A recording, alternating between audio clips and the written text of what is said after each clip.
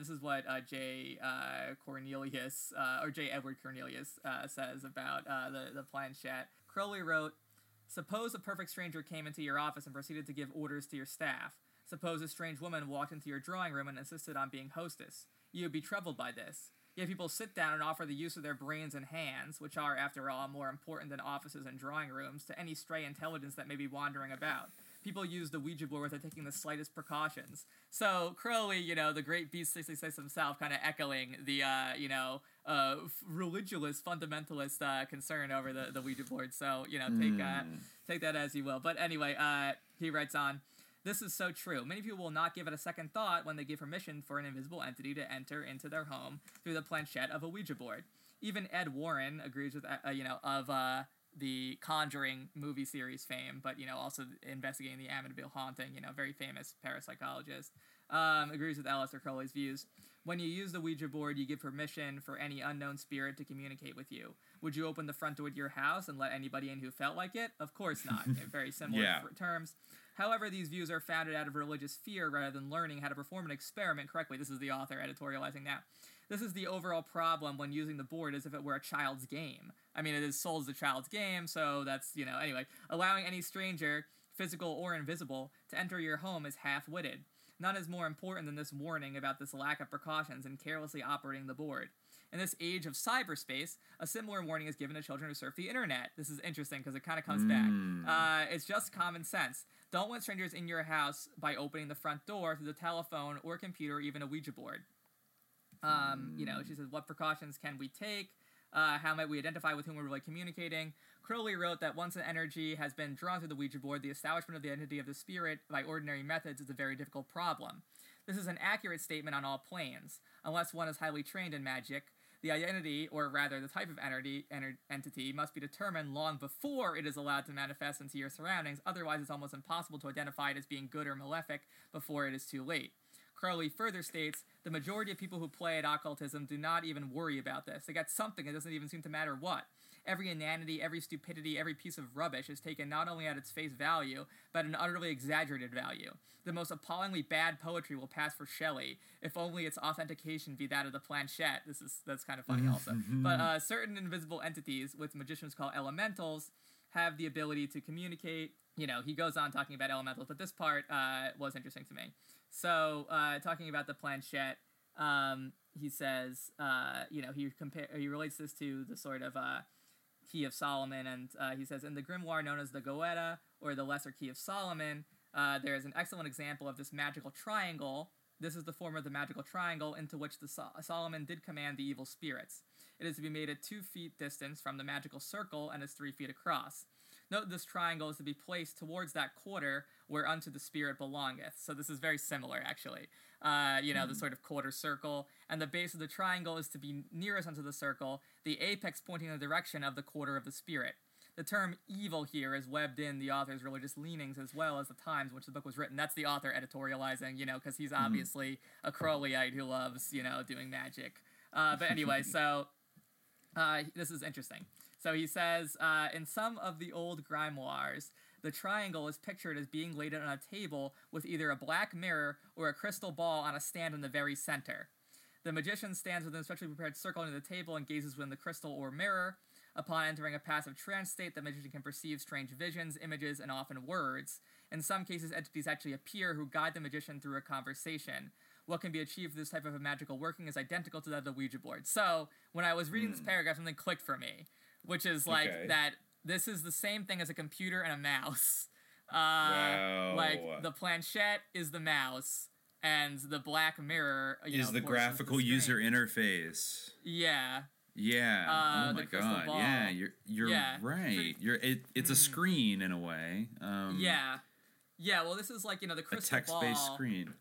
The crystal ball is something that was like super fascinating for people, like, going back a long time, like before, the like idea of a telephone was even like a glimmer of a thought. People fantasize being able to communicate over these long distances using like crystal balls, basically. And that's kind of what, whether to the spirit world or like, across continents or whatever, as like a way to, outwit the Ottomans or something, So, wow. this is like a similar, there's no screenal aspect. I guess the board itself could be seen as sort of screenal, it's sort of mediating between there's often a glass lens involved, so there is a screenal component. Yeah. But yeah, definitely there's a genealogical relationship that I feel like is here present between this magical circle between the board and the computer in a way. I bet SRI was like I bet the people at SRI were pretty down with Ouija boards in general. I wouldn't be surprised if they even did experiments with Ouija boards to try to test like psychic powers and things like that, and try to do some double blind studies. Remote viewing is kind of a similar thing to automatic writing. Like a lot of the time, there are documents like of remote viewing, like sketches and stuff like that people made like in trances or whatever. So that's similar to like a Ouija channeled text. It's the same principle. It kind of is. I mean, like the exact kind of experiment that my friends and I did with the Ouija board was kind of similar to the types of things they would do to like Uri Geller. It was remote viewing. Because it was viewing that was on the paper remotely was I guess the idea. Yeah. So basically it's kind of remote viewing.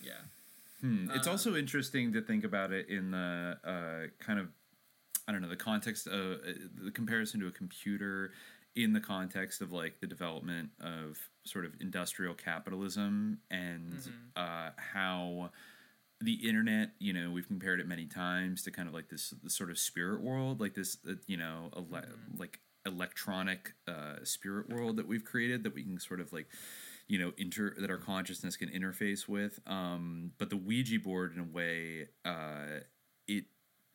I think like in that quote you mentioned, it kind of talks about how, magicians were kind of doing things like this for a very long time. This is kind of an extremely old technology, if you will, kind of trying to do a kind of ritualized thing. But it almost sounds like, there are many different ways to do this. They were highly kind of culturally specific and often occulted, so that people would have to have some kind of shamanic or priestly training to be able to do this responsibly. And as is the tendency with so many things in like American capitalism, they found a way to be like I said earlier, like the Big Macification of a spirit medium device. Like, wait a minute, like what if, how cell phones used to be more clunky, and then like the iPhone came out and it was so sleek and streamlined that like a huge chunk of the population could adopt it overnight, and it had a simple elegance that made it very easy to pick up and do. So it kind of, it basically standardized a very simple, easy to use device to do these kind of medium things, and thus open them up. Kind of like, you could even make a comparison kind of like to the printing press and, I was going to say that like the kind whole of thing like that. Well, I guess this was around the same time that the first typewriters were, coming out. But it's kind of, the whole like, it's kind of like a typewriter for, spirit writing. Rather than having like a pencil being guided by a planchette or like a stylus in dust or something. True, you're kind of punching the keys a little bit, like with the it's kind of a typewriter. Yeah, and thus it's increasing the flow of information in like an exponential way. And I guess you could look at it like if you do buy into the more spiritual ideas about Ouija boards, that it was like opening up this information superhighway with like the spirit world, which doesn't sound like a great idea. Hypothetically, hypothetically doesn't sound like without risks. It's very odd. Like there's a very odd contradiction between like the branding of it and like the branding of it and its use as a toy for children, and I feel like it's all based on this idea that like, we're kind of lying, like it's not really wink, scary, wink, dangerous, and ghosts don't exist actually. But I noticed one. I noticed one really macabre point of trivia in one of the articles that so Hasbro eventually bought the Ouija board, I think, from Parker Brothers, who had bought it previously. Based in Salem, Massachusetts. At the time I think they were. They might have been based in Beverly at the time of their dissolution. But. Wow. Okay. Yeah, and I believe they bought the Ouija board in 1966, and then the next year, this is really pregnant with meaning, it basically became the best-selling board game in America, unseating the previous longtime champion, Monopoly. So, and the reason that is because of the Vietnam War. Because people there were people going over there were people dying, and the relatives wanted to ask the spirits, whether is my son going to be okay, is my boyfriend going to come back, or if they died, try to get closure with them and stuff, just like the Civil War. So it seemed like Hasbro really kind of was like in sync with the military industrial complex and realized like, oh, this is a great profit opportunity. And then of course it also, there was a kind of a new spiritualist explosion in the late 60s as well. But yeah, kind of you see definitely that type of new age stuff was like, that was the new age, I guess, was. Yeah, but to think that was the number one board game in America in the late 1960s, that's kind of wild. Yeah, it is kind of wild. I guess like the Game of Life or something, but I guess that's capitalist man, like that's. I mean, Monopoly definitely does brainwash children to like internalize the values of a rapacious robber baron and the Game of like Life charge also, rent. It's like a suburbanite like Fantasia. Yeah. All board games are psyops. For access to the full-length episode, subscribe to the Hour of Frequency at patreon.com/subliminaljihad.